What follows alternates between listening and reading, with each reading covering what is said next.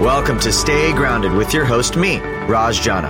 I'm the founder of Java Press Coffee Company, and my life changed after my mentor died with 3 months left until retirement. That experience inspired me to start a personal journey to discover how we can all live a purpose-driven and meaningful life starting today.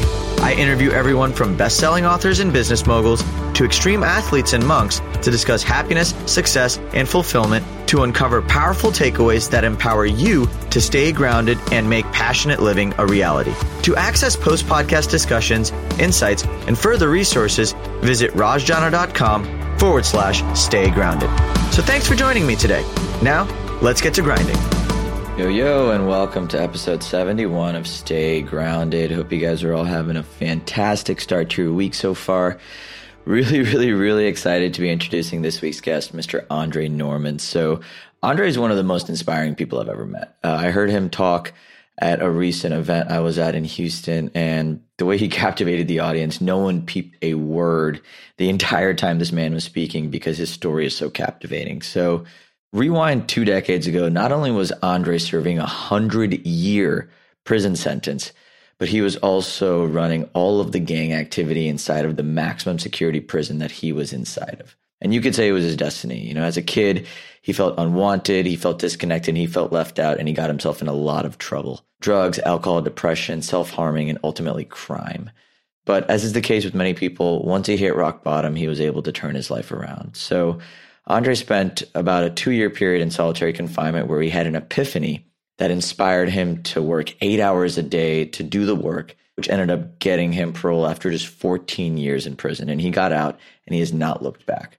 Andre's life is one of impact and giving back. His mission is to teach individuals and corporations how to turn any situation around. His innovative strategies against gang activity have also improved correctional facilities all around the U.S.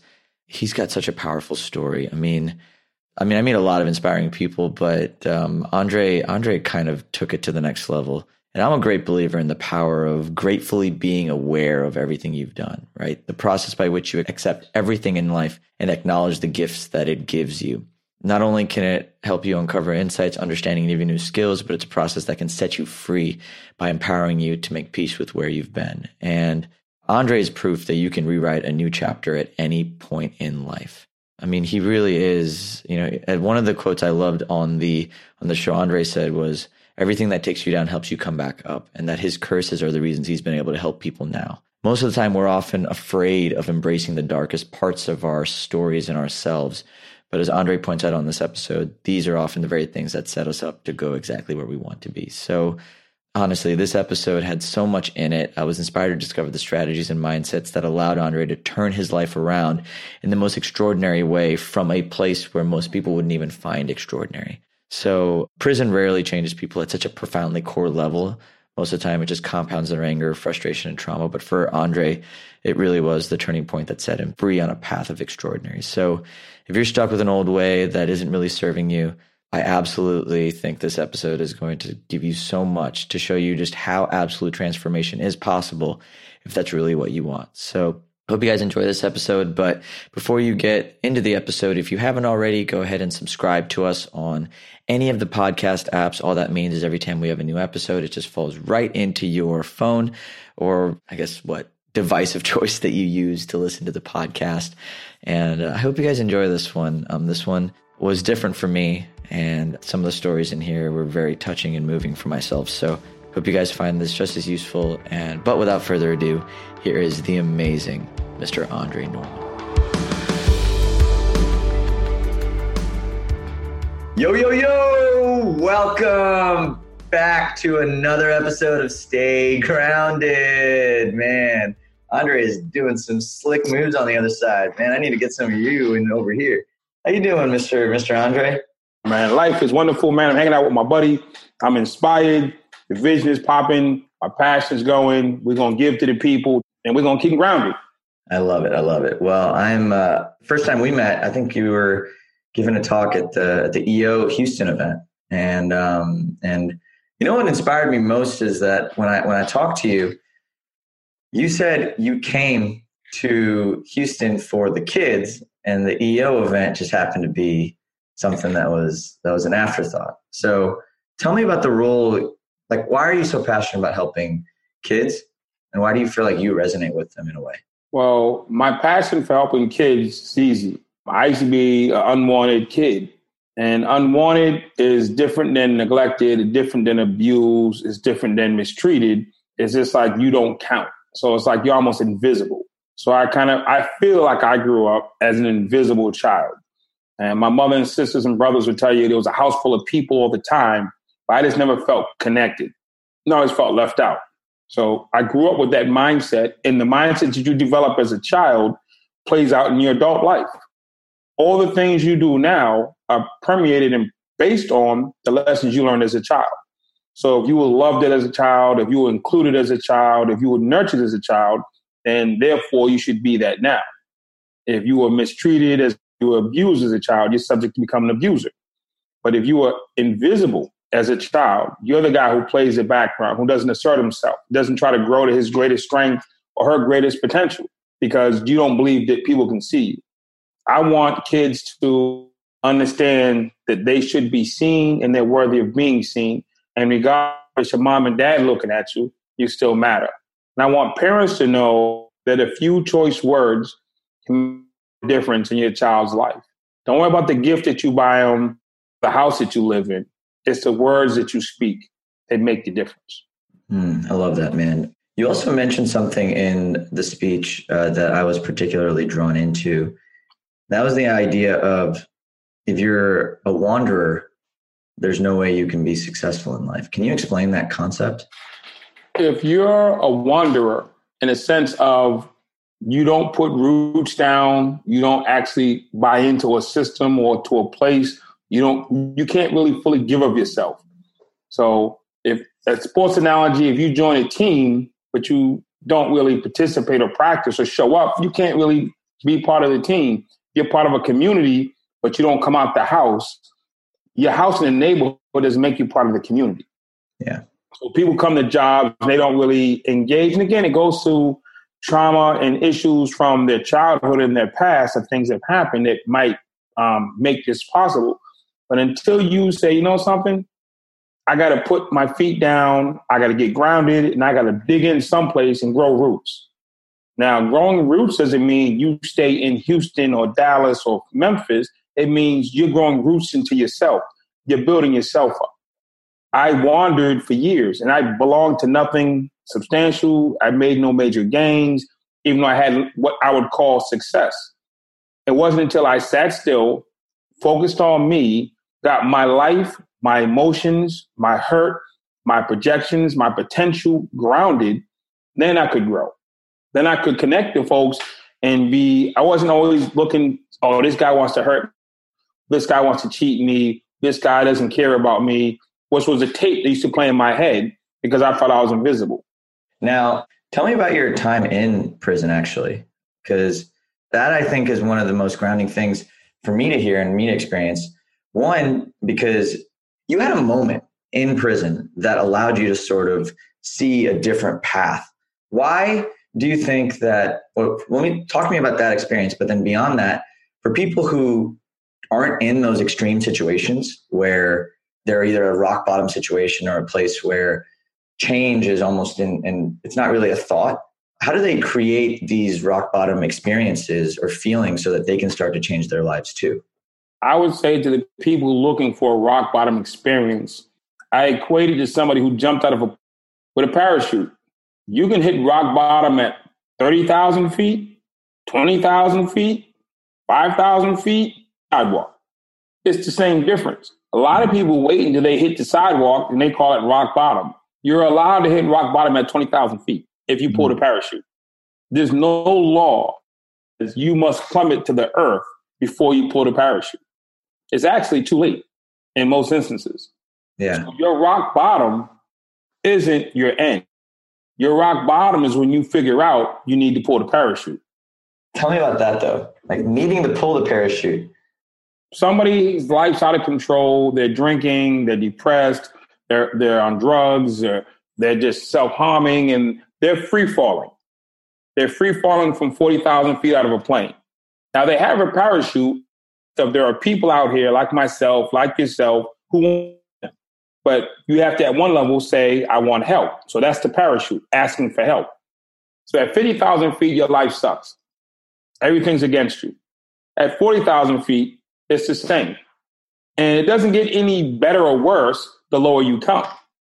It just means you have less time for people to rush in to save you. So if you hit the parachute and say, hey, at 40,000 feet, I need help, it's a lot easier for me to get to you.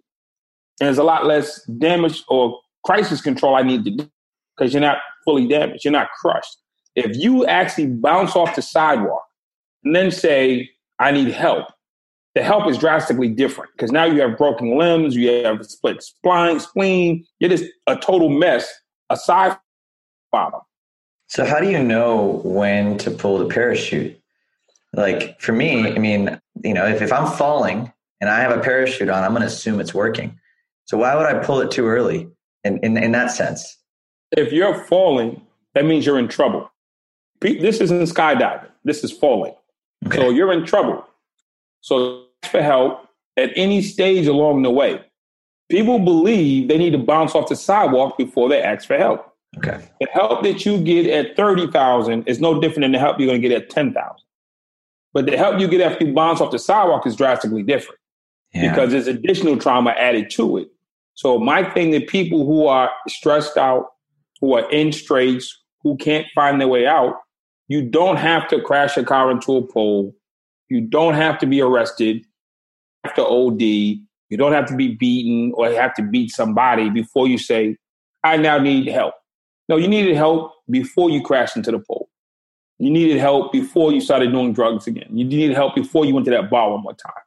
Getting drunk doesn't make asking for help easier or better. You needed help before you walk into the bar. How do you find the awareness, though? Awareness is you're depressed. See, you know your life is out of control. You just believe there's no help available for you.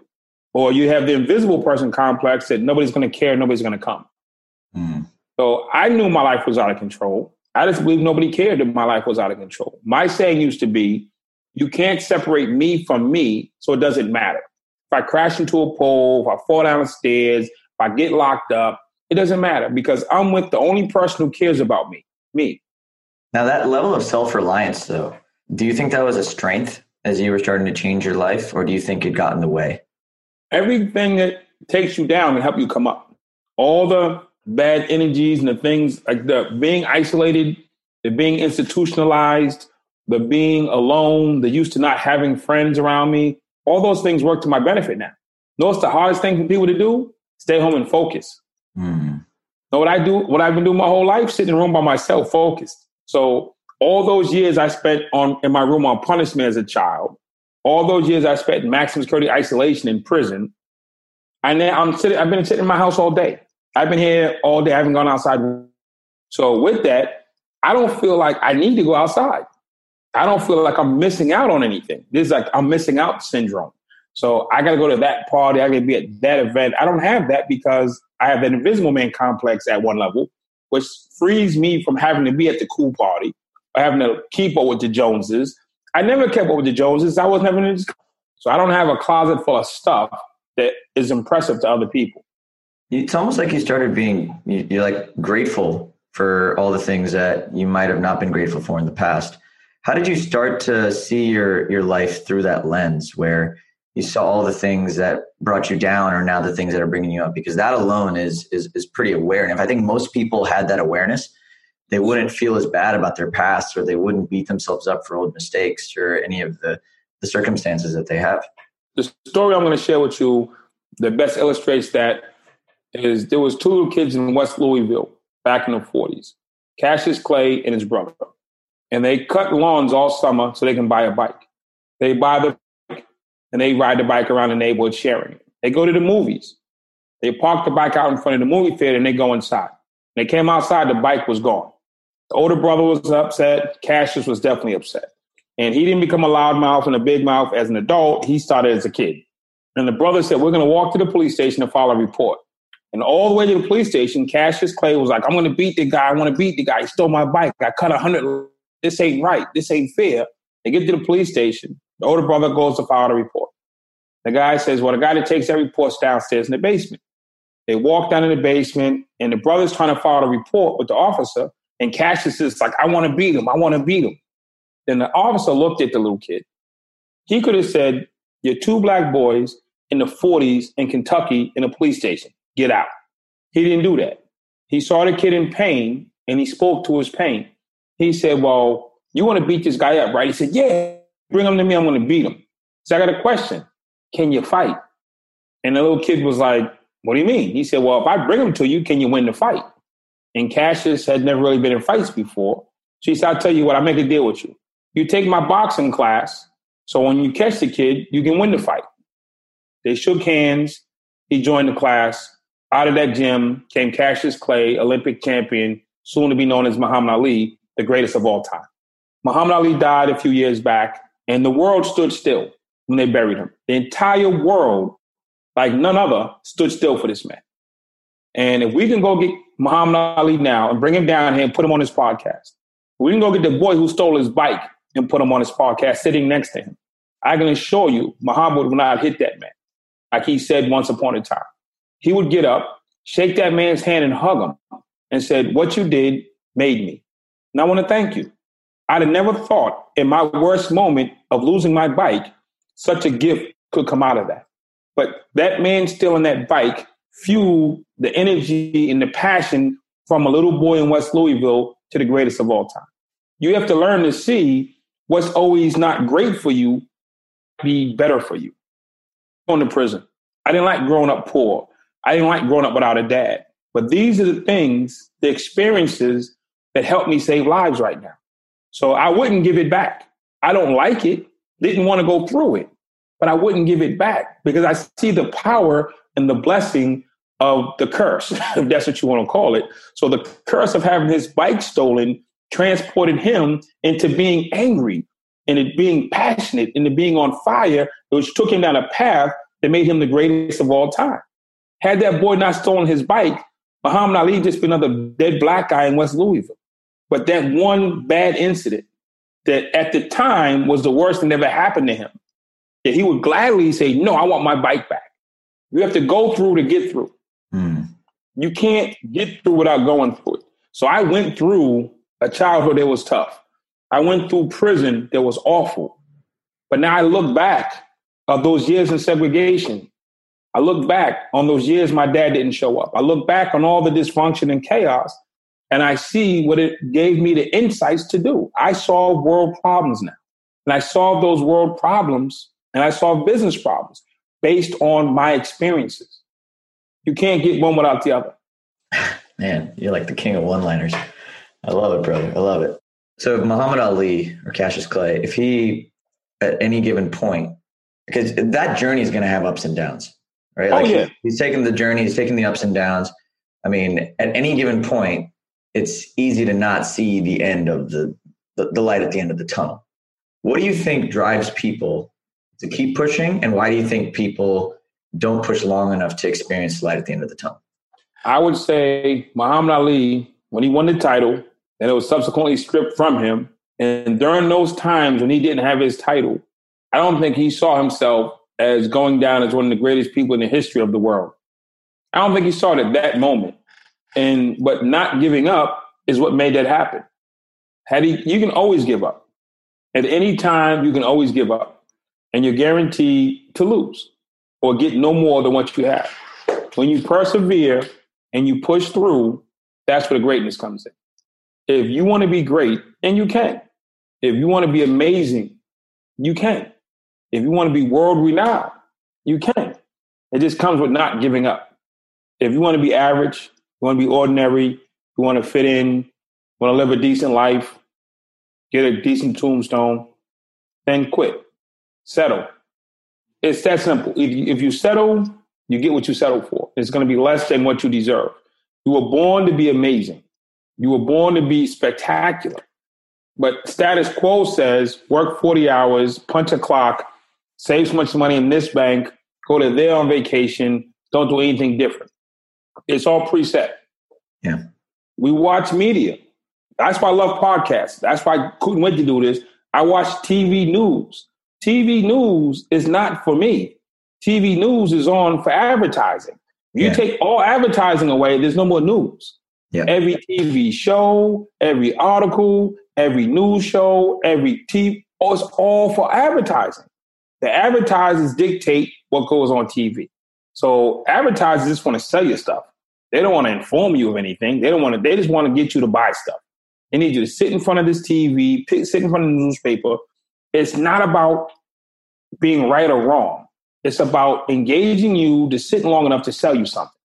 The only reason why we get mail delivered to our house is for circulars. They fund the U.S. Post Office. We send emails.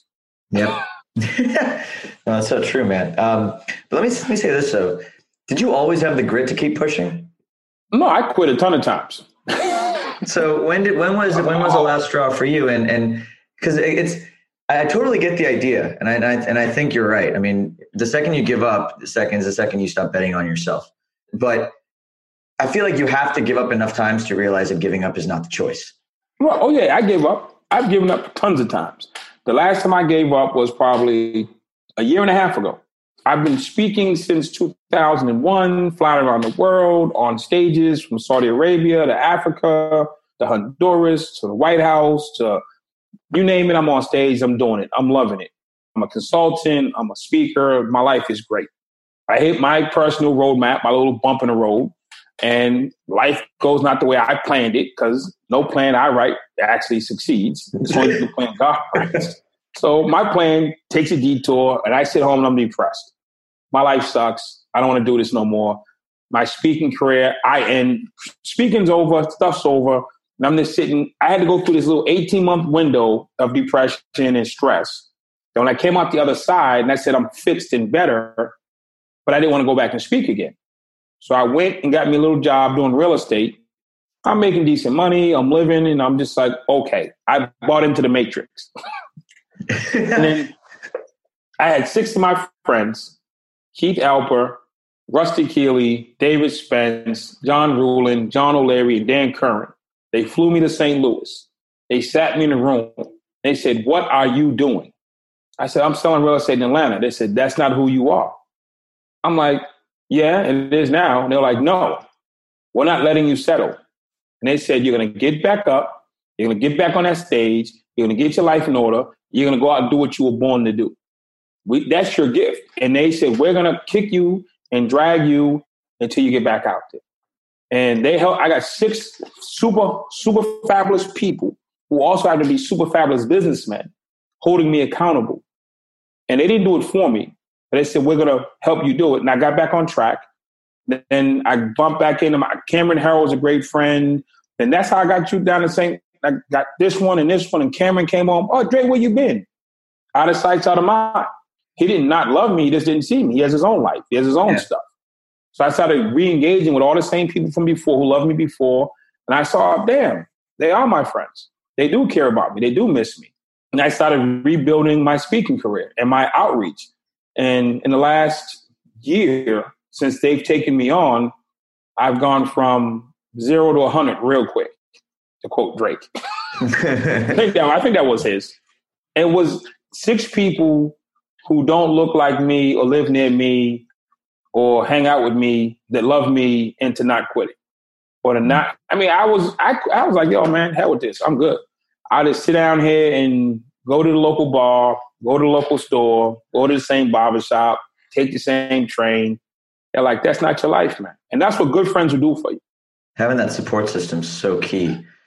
I don't know. I've experienced in my own life the ups and downs. And I feel like if I explain the downs to anybody who doesn't get it, they're just going to be like, oh, you're good, man. Or they're going to justify it. They're going to sympathize with it. They're going to make me hear exactly what I want to hear. But baking in those friendships and those relationships and those structures so that it's almost like your friends were like a safety net in a way. No, they went past safety net. They came down to the ravine and got me. I tell you about the jumping out of the helicopter. I jumped out the helicopter and I was on the sidewalk and I'm like, I'm cool. And you're not physically dead, but you've technically given up and you're not applying yourself. When you have a gift and you have things that you're in you that can do and be greater and you're not using them, my mom, I love my mom. My mom is one of the smartest people I know. She's one of the most talented people I know. She didn't get a chance to exercise her talents because she had 6 kids early. Yeah. So now she's 75 this year. And I'm seeing somebody at 75 who had a good life, raised 6 wonderful kids, but she didn't get to exercise all of her talents. And she's realizing it's not fair. And it's not only not fair, it's not renewable. So her next 20 years or so is going to be spent saying, I didn't exercise all of my talents. Les Brown says it the best. She's going to take to her grave a lot of great things that she could have, should have, would have done. And if she's in a place now at 75 and she can't do. So I don't want to be my mom in a sense that the stuff that I can get done that will make a difference, I didn't get done because I chose to sell real estate or I chose to quit. And again, quitting is part of life, but not getting back up this is not how many times you fall down, it's how many times you get up. Yeah. And sometimes it takes a little bit longer to get up than others, but you can't stay on there forever. Yeah, man, you're speaking. I see my mom. My mom's doing real estate now. Emma gave me my own bobblehead. I got an official bobblehead dog. That's me. Game is strong. Bobblehead game is strong. No, it's amazing, man. My mom, she's in her 50s now, and she felt like that for a while, where she didn't really have that thing that she was working toward. She felt like she was just a great mom, and me and my brother loved the hell out of my mom, but she never had that thing for herself, and now she's doing real estate, and she's pushing herself and she's getting after it, and I see that fire, and I see it, man. I mean, it doesn't matter what age you are. No, I feel like age is just a number when it comes to living a purpose-driven and passionate life. I think there's something else, that voice in your head that you need to, or even that voice in your heart you need to start listening to, and that voice in your head you need to start just throwing out the window.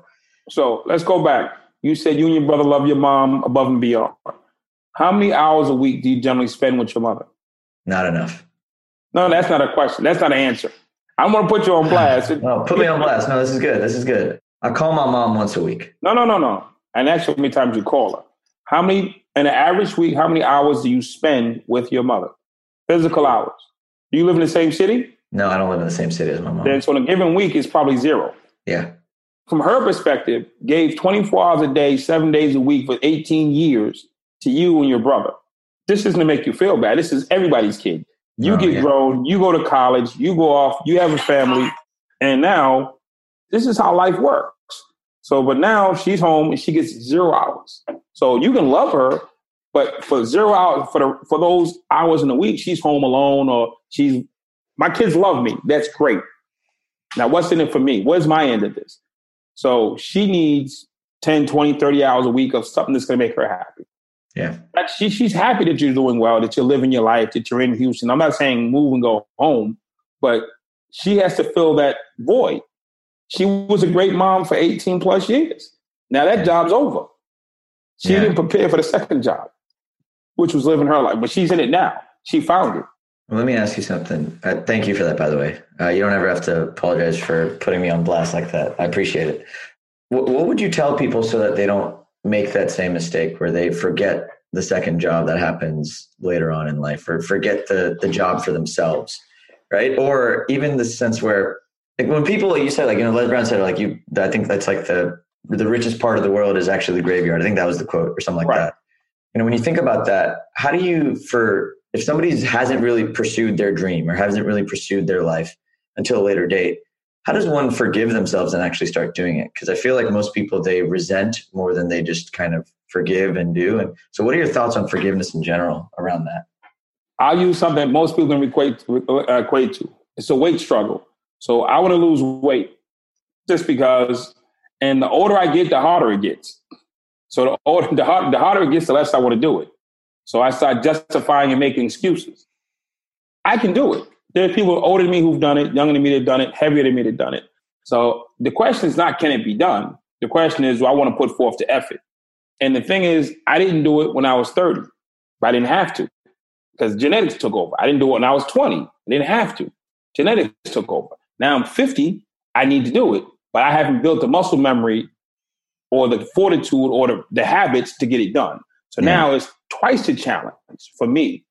So I'm going to seminars, I'm going to clinics, I'm going to all this external stuff because I never built in a small habit of walking. At 50, I'm going to need to have this habit. Let me start building it now. I did it with one thing. My dad went to the hospital when he was 45. Now I was probably 20-something. He called me and said, son, my dad's dramatic. The doctor told me I can't eat pork, I can't drink alcohol, and I need to get rid of the salt. And he said, if I do this, I'll live an extra 20 years or extra whatever.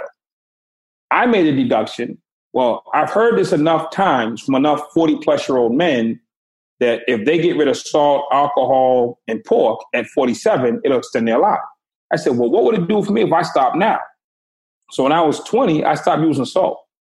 Cut it right out of my diet. And I cut a lot of other stuff out of my diet. And here I am now. I cut alcohol, I cut salt. When I got to be 47, they said, you're in perfect health, keep moving relative to that. But I never built in a 20-minute walk a day. So now I cannot eat salt, I cannot drink alcohol, but I can't walk 20 minutes a day. Man. So for the people who are going through, you can look, life is easy to forecast and research. You're going to want to lose weight when you're 50 and you're 25 now. Start walking 20 minutes a day. You're going to want to do X when you're 60. Start doing a little bit of 20 minutes a day at 23, 24 will pay crazy dividends at 50. Yeah. So almost just start small along the way. So if you have, whether it's getting in shape or whether it's a positive habit or whether it's even pursuing a passion, do something small every day. 30 years later, you're a winner. I like that. How many people tell you I'm a overnight success after 17 years? That's right. You heard that before, right? Yeah, the entrepreneur says, I've been at this 17 years. I became an overnight success yesterday. That's great. So it's the same concept. If you're a mom or a dad or you're even a young person, you can look out into the future and say, what am I going to be 20 years from now? Cameron Herold has a book called Vivid Vision. It's one of my favorite books. Yeah. Cameron's book's about your business. You can do the same thing with your life and go out beyond 3 to 5 years. Say, okay, well, how many people did I had somebody sat me down at 25 and said, listen, there's an 80% chance you're going to be overweight at 50 based on your eating habits and your lifestyle. If you walk 20 minutes a day, and mind you, I was in prison, so that's real easy. You walk 20 minutes a day, you get that habit, you're going to need it then. And I had developed that habit at 26. Well, I developed some good ones, but not all of the ones. So I don't have any high blood pressure, don't have any liver problems. I just got a little bit of a gut. What would you, with the knowledge and wisdom you have now, tell your 26-year-old self? 26-year-old self, definitely get your 20-minute walk on a day. It was great that you did. It was great that you got rid of cigarettes. It was great you got rid of alcohol. It was great you got rid of salt. You needed to add one more thing to that. You took away stuff. You needed to add the walking. But my 26-year-old self, I'd have said read more and ask more questions. I came from a place of dumb people ask questions. That's what I was taught. If you're asking questions, there's something wrong with you. There are no dumb questions. There's just people who need to know more depth, in depth. So ask more questions, read more books. Definitely, for me, therapy was important. So therapy, if I could have done therapy sooner and more deeply, so that'd have been 6 years. My last 6 years, I'd have done way more therapy and counseling. Way more. Because I had unresolved issues in my life. Stuff from childhood, stuff from teenage years, stuff from prison. And the sooner I got it under wraps was the better my life became.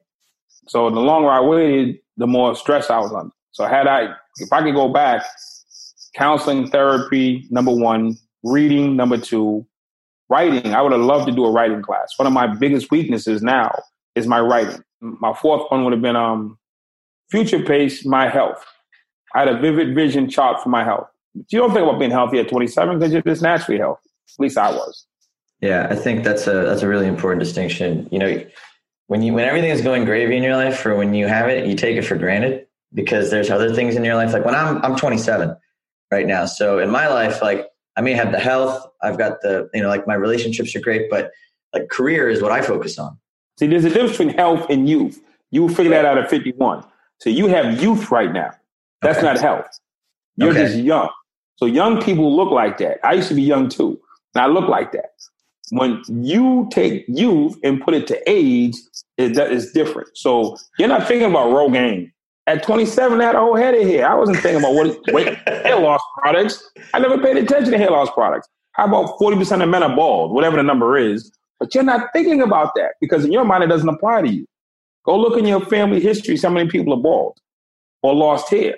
And say, well, if there's small things you can do now, the little shampoo or the soaps that you can use now, it will change at 43, you don't lose your hair. I never thought about losing my hair at 27.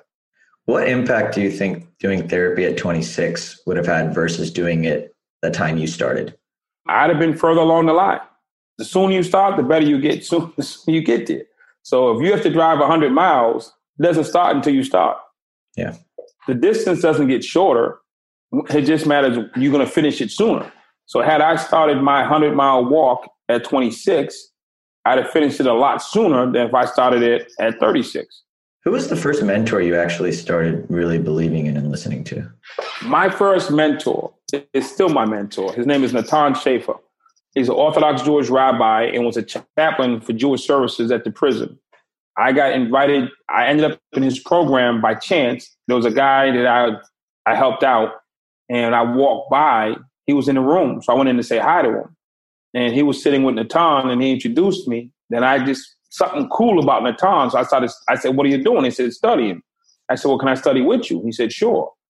And I didn't notice the tefillin or the coat or the hat or the yarmulke, none of that stuff. I'm from Boston. I didn't live around Jewish people, so I didn't even recognize the stuff. And then he taught me acceptance. He taught me forgiveness. He taught me accountability. He taught me gratitude. He taught me helpfulness, all the stuff I needed to do to be human. Nobody ever taught me how to be human. They taught me how to be a warrior. They taught me how to be a gladiator. They taught me how to not cry. They taught me how to hurt people. They taught me a lot of stuff in my life. Nobody ever taught me how to be human. He did. It wasn't about me becoming Jewish, him becoming black, him understanding my plight or me understanding his. He was just somebody who had lessons. That was somebody in need of those lessons. So sometimes I tell people, your greatest teacher might not look like you. There's a good chance that he won't. And if you ask me now, who would I trade Natan for? I say nobody, because he got it done. So, and he was there and he was authentic and he was real, and we're still friends to this day. I got a book in my room that his wife gave me. I have it's the oldest thing that I have. When I was in his program, I started reading the Bible. Everybody reads Psalms 23. Yeah, I walk through the valley of death, I should feel no evil.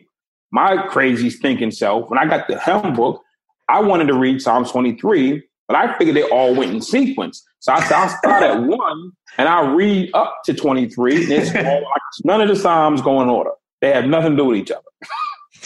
So I read from 1 to like 29 or whatever.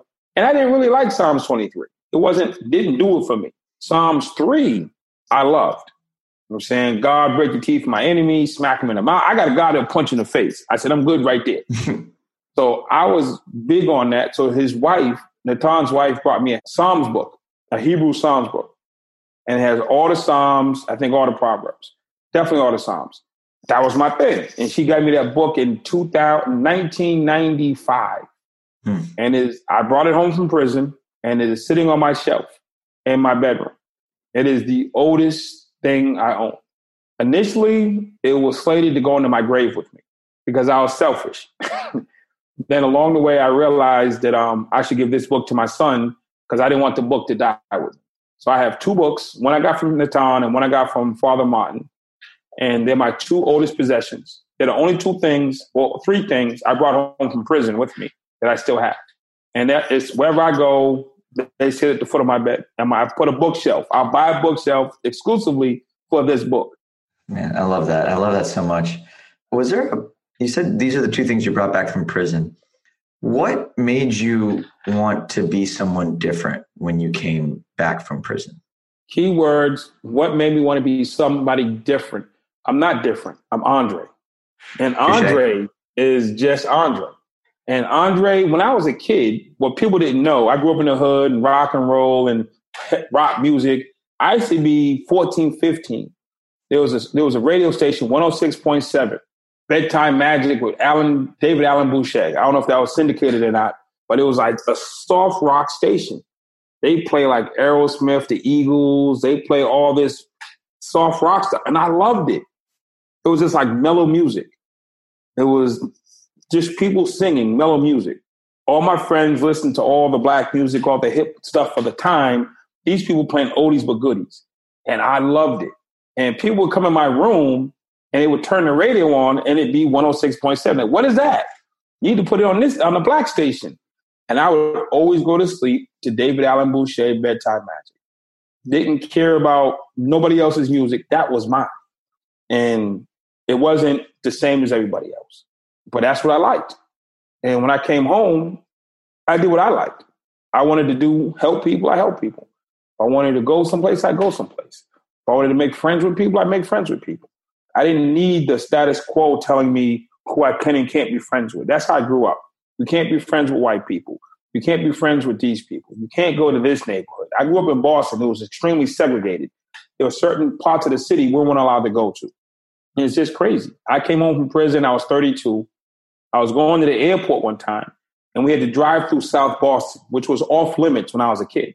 Yeah. We said, we usually get on the highway. They said, we're going to cut through Southie to get to the airport. And we cut through Southie, and it was a beach. It was like a beach with water and sand. I said, when did they put that in? They said, what do you mean? I said, when did they put that in? They said, that's always been there. I'm 32 years old, and I didn't know we had a beach inside the city limits because I was forbidden from going to that side of town. It just wasn't allowed. Yeah. And I came home from prison, and I can go. I flipped out. I love the water. We used to go to some dirty-ass pond 20 minutes south of the city. All the black kids went to the pond, Hogan's Pond, dirty horse shit in the water, you name it. But that's where we had to go swim. And inside the city limits, there was a damn beach. Blew my mind. So being stifled and status quo telling you where you can and can't go and what you can and can't do and what you should and shouldn't like. My son, he fences. My son plays cricket. My son reads and writes in Latin. My son plays basketball. I'm saying he likes to dance. But I'm not telling him he has to dress like this, look like this, act like this. Because those are my norms and my stereotypes I'm trying to pass to him. Pick what you go to the store, pick what you like. I love that. I think clarifying question. When I say what made you want to be different when you left, I don't think I meant from a physical standpoint, because I think Andre is always going to be Andre, but I think there is always a point where somebody wakes up. They either want to be a better version of themselves or they want to evolve and they feel like just a sense of responsibility or purpose. So I think that's what I was more curious about. Okay. Like when did you wake up? I woke up all those after the Wednesday nights in the room with Natan. When I was sitting in Natan all those Wednesday nights is when I woke up. My consciousness, as we would call it, came to me then. So then on June 12th, 1999, I got saved, as they call it. And that's a whole nother level of freedom. I was free a year and a half before they let me out of prison. I got my freedom with Natan and my mind and my clarity and my purpose, how the world works, why I'm here. I got that with Natan sitting in a prison cell. So I was free 18 months prior to they letting me out, and I got my freedom. I know people who are in the world today who aren't free. They're slaves to work. They're slaves to stereotypes. They're slaves to cultures that they don't even believe in, and customs. So simply not being in jail doesn't mean you're free. So if you said to me, Andre, we'll let you run around the world and be blind, or we have to put you back in jail and be free, take me to jail. I don't want to be a zombie. I can do more good from behind a prison wall, free, than somebody who's in a zombie state walking around out here. That's powerful, Andre. That's a very powerful distinction. So why do you think being free allows you to help the world? Once you're free, you can see problems, you can see pain, you can create solutions. If you're trapped in your own self, in your own little matrix, in your own little habitat, self-imposed prison, if you're in a self-imposed prison, you can't help anybody. You're not thinking, you might write a check, you might show up to a dinner, but you're not going to make major change. You have to be free first to deliver freedom. So Harriet Tubman got free. Then when she got free, she went back and she could share freedom with people who never experienced it. But you get a slave who'd never been free, You can't teach somebody else how to be free. So she had to attain it first. She had to feel it first. Then she can give that emotion to the next person. Not everybody wanted it. Not everybody took it. But she couldn't give that what she wasn't. Yeah. So there are people who are in this world right now who are just in nice cars, in nice houses, in nice clothes, stressed out. We can look at the Michael Jackson, favorite entertainer of all time. Self-imposed, I wouldn't say suicide, but he definitely contributed to his own death. What he had to do to be alive. That was a lot of pressure being Michael Jackson. Was he free? He couldn't go to the store. He couldn't go to the mall. He couldn't even go to sleep on his own. That's not freedom. I love what you said. Freedom is something you feel. Yeah. Because I think that changes what it means. It changes how you get it. It changes what it means. It changes what you can do with it. And it's a much more liberating way of looking at the concept of freedom when you realize it's something that you have to internalize before you can externalize. Was Michael Jackson free? No. He lived in a really nice cage, in a really big cage, really star-studded cage, but he wasn't free. When you don't have the freedom to share your thoughts, you don't have the freedom to impact lives. You have to do everything from a veil or from behind a closed door and up in an upper room. I mean, we were meant and born and bred to be amongst each other. Humans, before these buildings, before these cars, before this technology, humans were raised to be amongst each other. Wherever tribe you came from the mountains, from the Serengeti, wherever you came from, it was groups of people working together. We've gotten more distance with these buildings and these walls and this technology, but humans at their base self were meant to be together. So you take somebody, that's what prison was. Prison was a punishment to take you out of society. We put you away from people. You couldn't be around people. And isolation is prison inside of prison. It's the ultimate punishment. We're going to lock you in a room by yourself with no human contact. That's the ultimate punishment. So now you take Michael Jackson, you take Prince, you take any of the rest of these people, they're in prison. They're in the worst prison. They are isolated. Then there are those people who function amongst people, around people every day, but they're in their minds, they're in prison. They don't feel connected. They feel invisible. And trust me, that's why I'm so good, or I connect so readily to people with suicidal states. I've had it. I've lived it. I've been through it. So I understand the invisible mindset. The invisible mindset is the step you take before suicide, because you have to believe that nobody sees you and they won't miss you. So when I see people who are in suicidal states, I can see their pain. I can identify with it. I can walk them back from it. And people are using drugs. They're not using drugs because it's fun. It's an escape from something else, being invisible. They're trying to hide from their pain, whatever that pain might be. So we have to speak to their pain and give them vision so they can see themselves. Then those are the best outreach workers. Those are the best interventionists. Those are the best musicians. Yeah, man. That's why, and I love that. One thing I'm inspired by, Andre, is how in tune you are with the pain you've experienced in your life and how you can see that in others. And you're helping a lot of people. And I'm personally inspired by that. Let's talk about the work you're doing right now with the prisons in South Carolina. Okay. What would you like to know about prison in South Carolina? Well, fill me in. For someone who doesn't know much about it, I'd love to know what's going on there and how you're getting involved and how we can help. The prison system in America, I'm not going to call it broken because that's not even a relative term.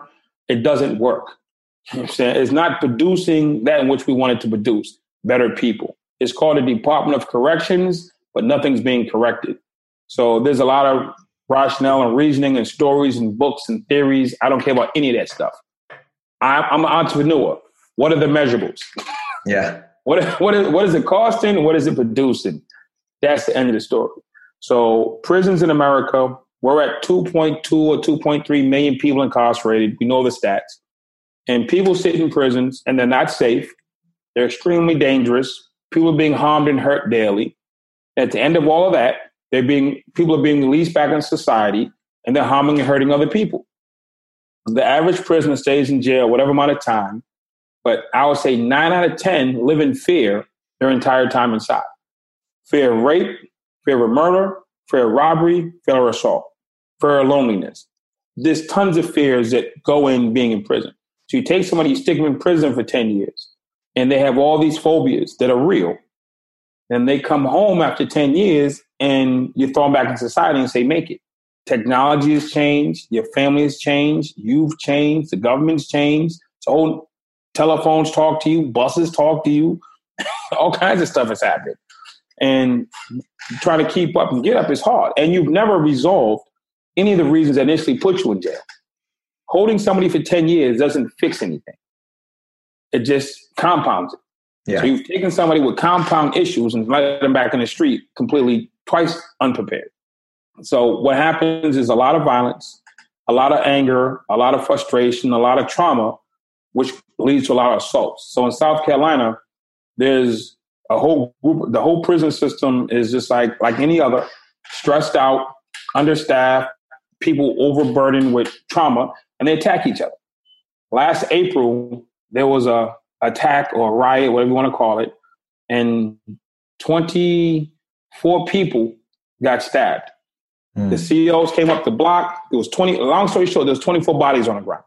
7 were dead. 17 were injured. It was the worst riot or the worst murders in the 25 years going back in the DOC. They locked down the entire prison system. 24 hours a day, 7 days a week. 90% of the people are locked in cells. April, May, June, July, August, 5 months. One of the staff people, Miss Nina Staley, who runs prison programs, saw me at a conference.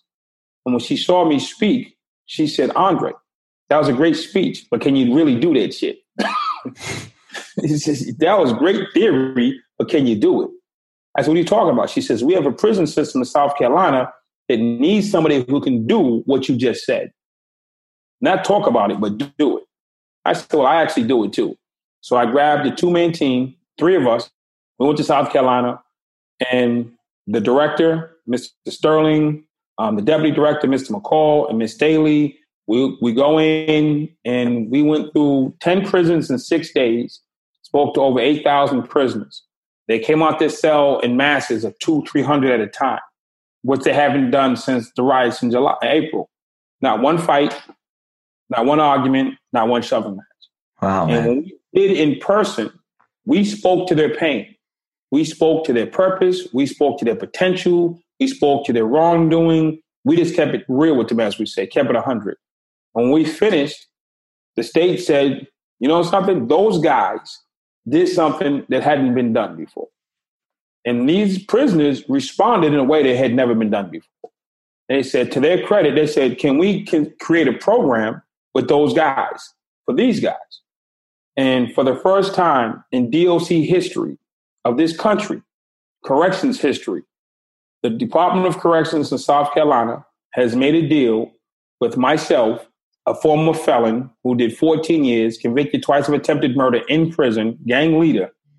The Department of Corrections has created a contract with former felons to actually come in and run a housing unit. So what does that mean? That means I'm hiring 15 people total, most of them former felons, and they're going to take their prison staff out of the block.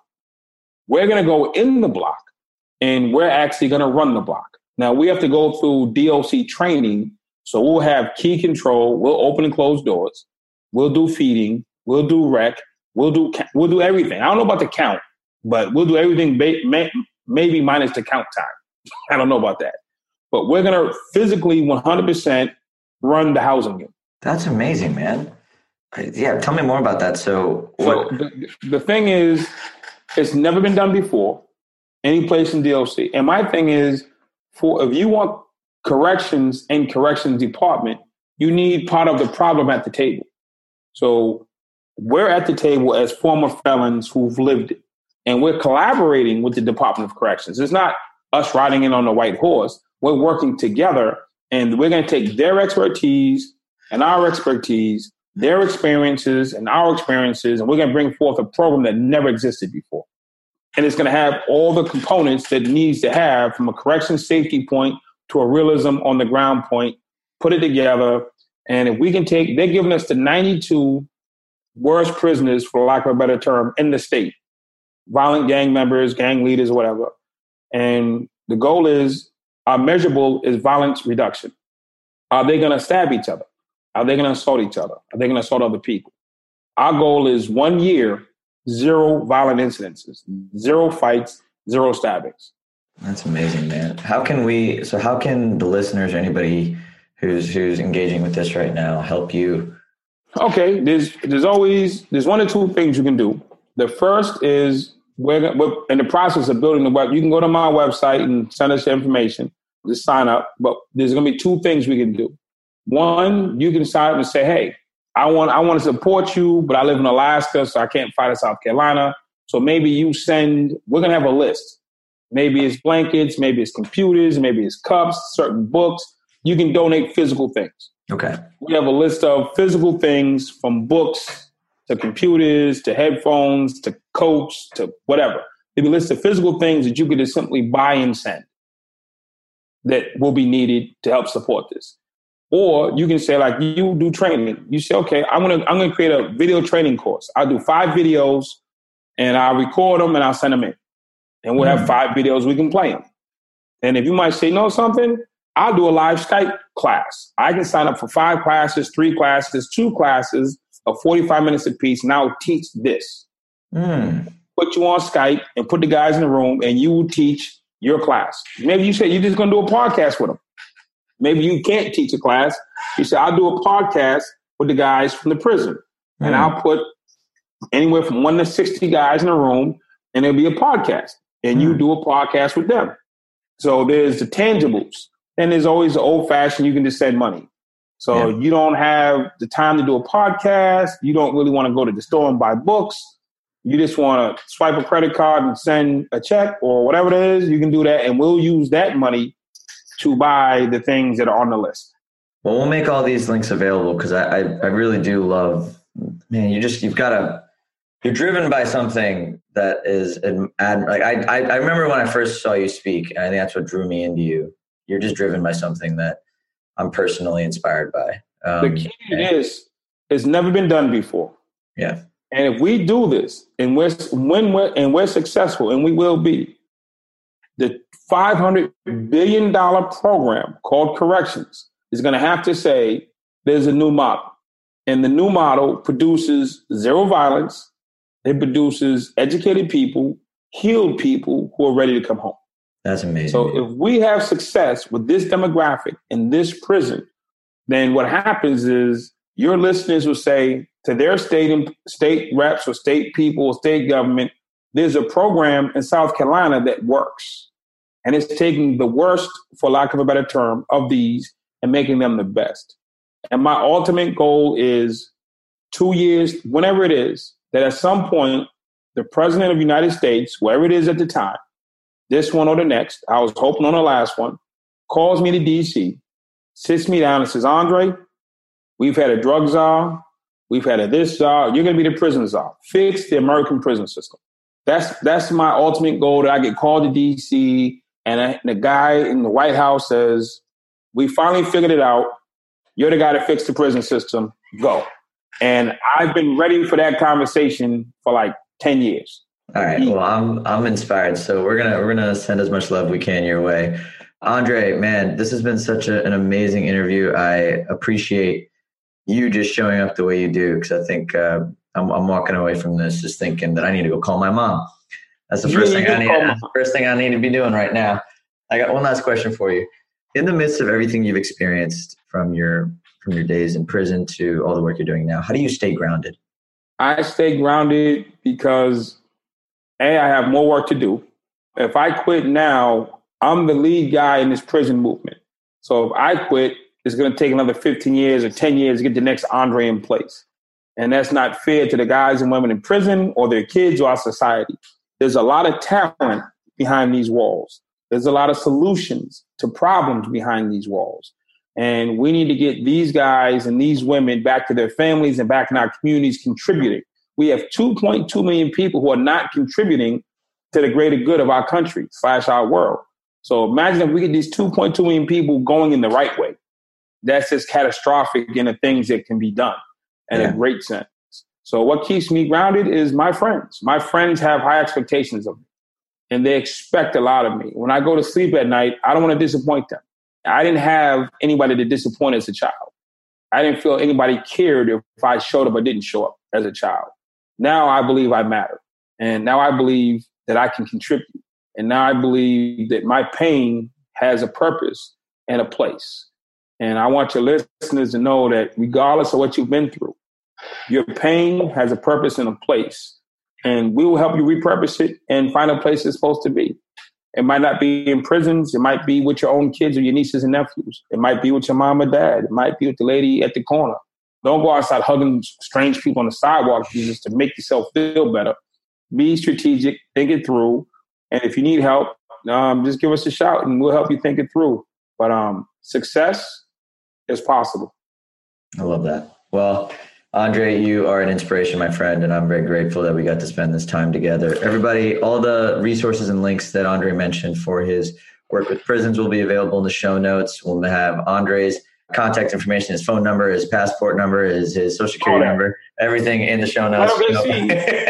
I got one thing. One call you need to make is to your chapter, the daycare when I was there, and Jennifer. Because when I came to your chapter, I spoke at probably 5 or 6 places, volunteer.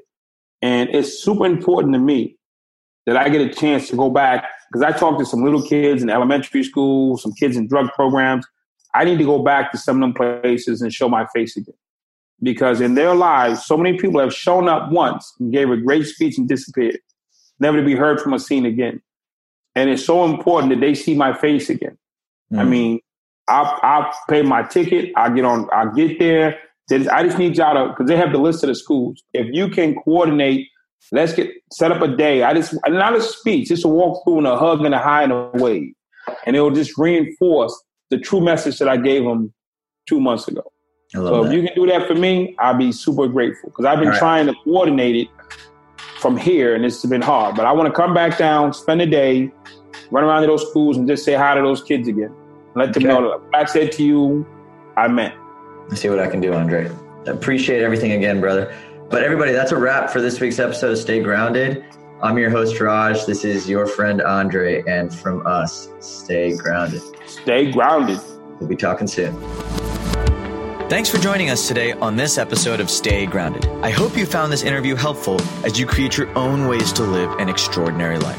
For more resources and support, please visit www.rajjana.com/Stay Grounded to join the official Stay Grounded Facebook group, a place where aspiring life enthusiasts can connect and ignite passion for life together.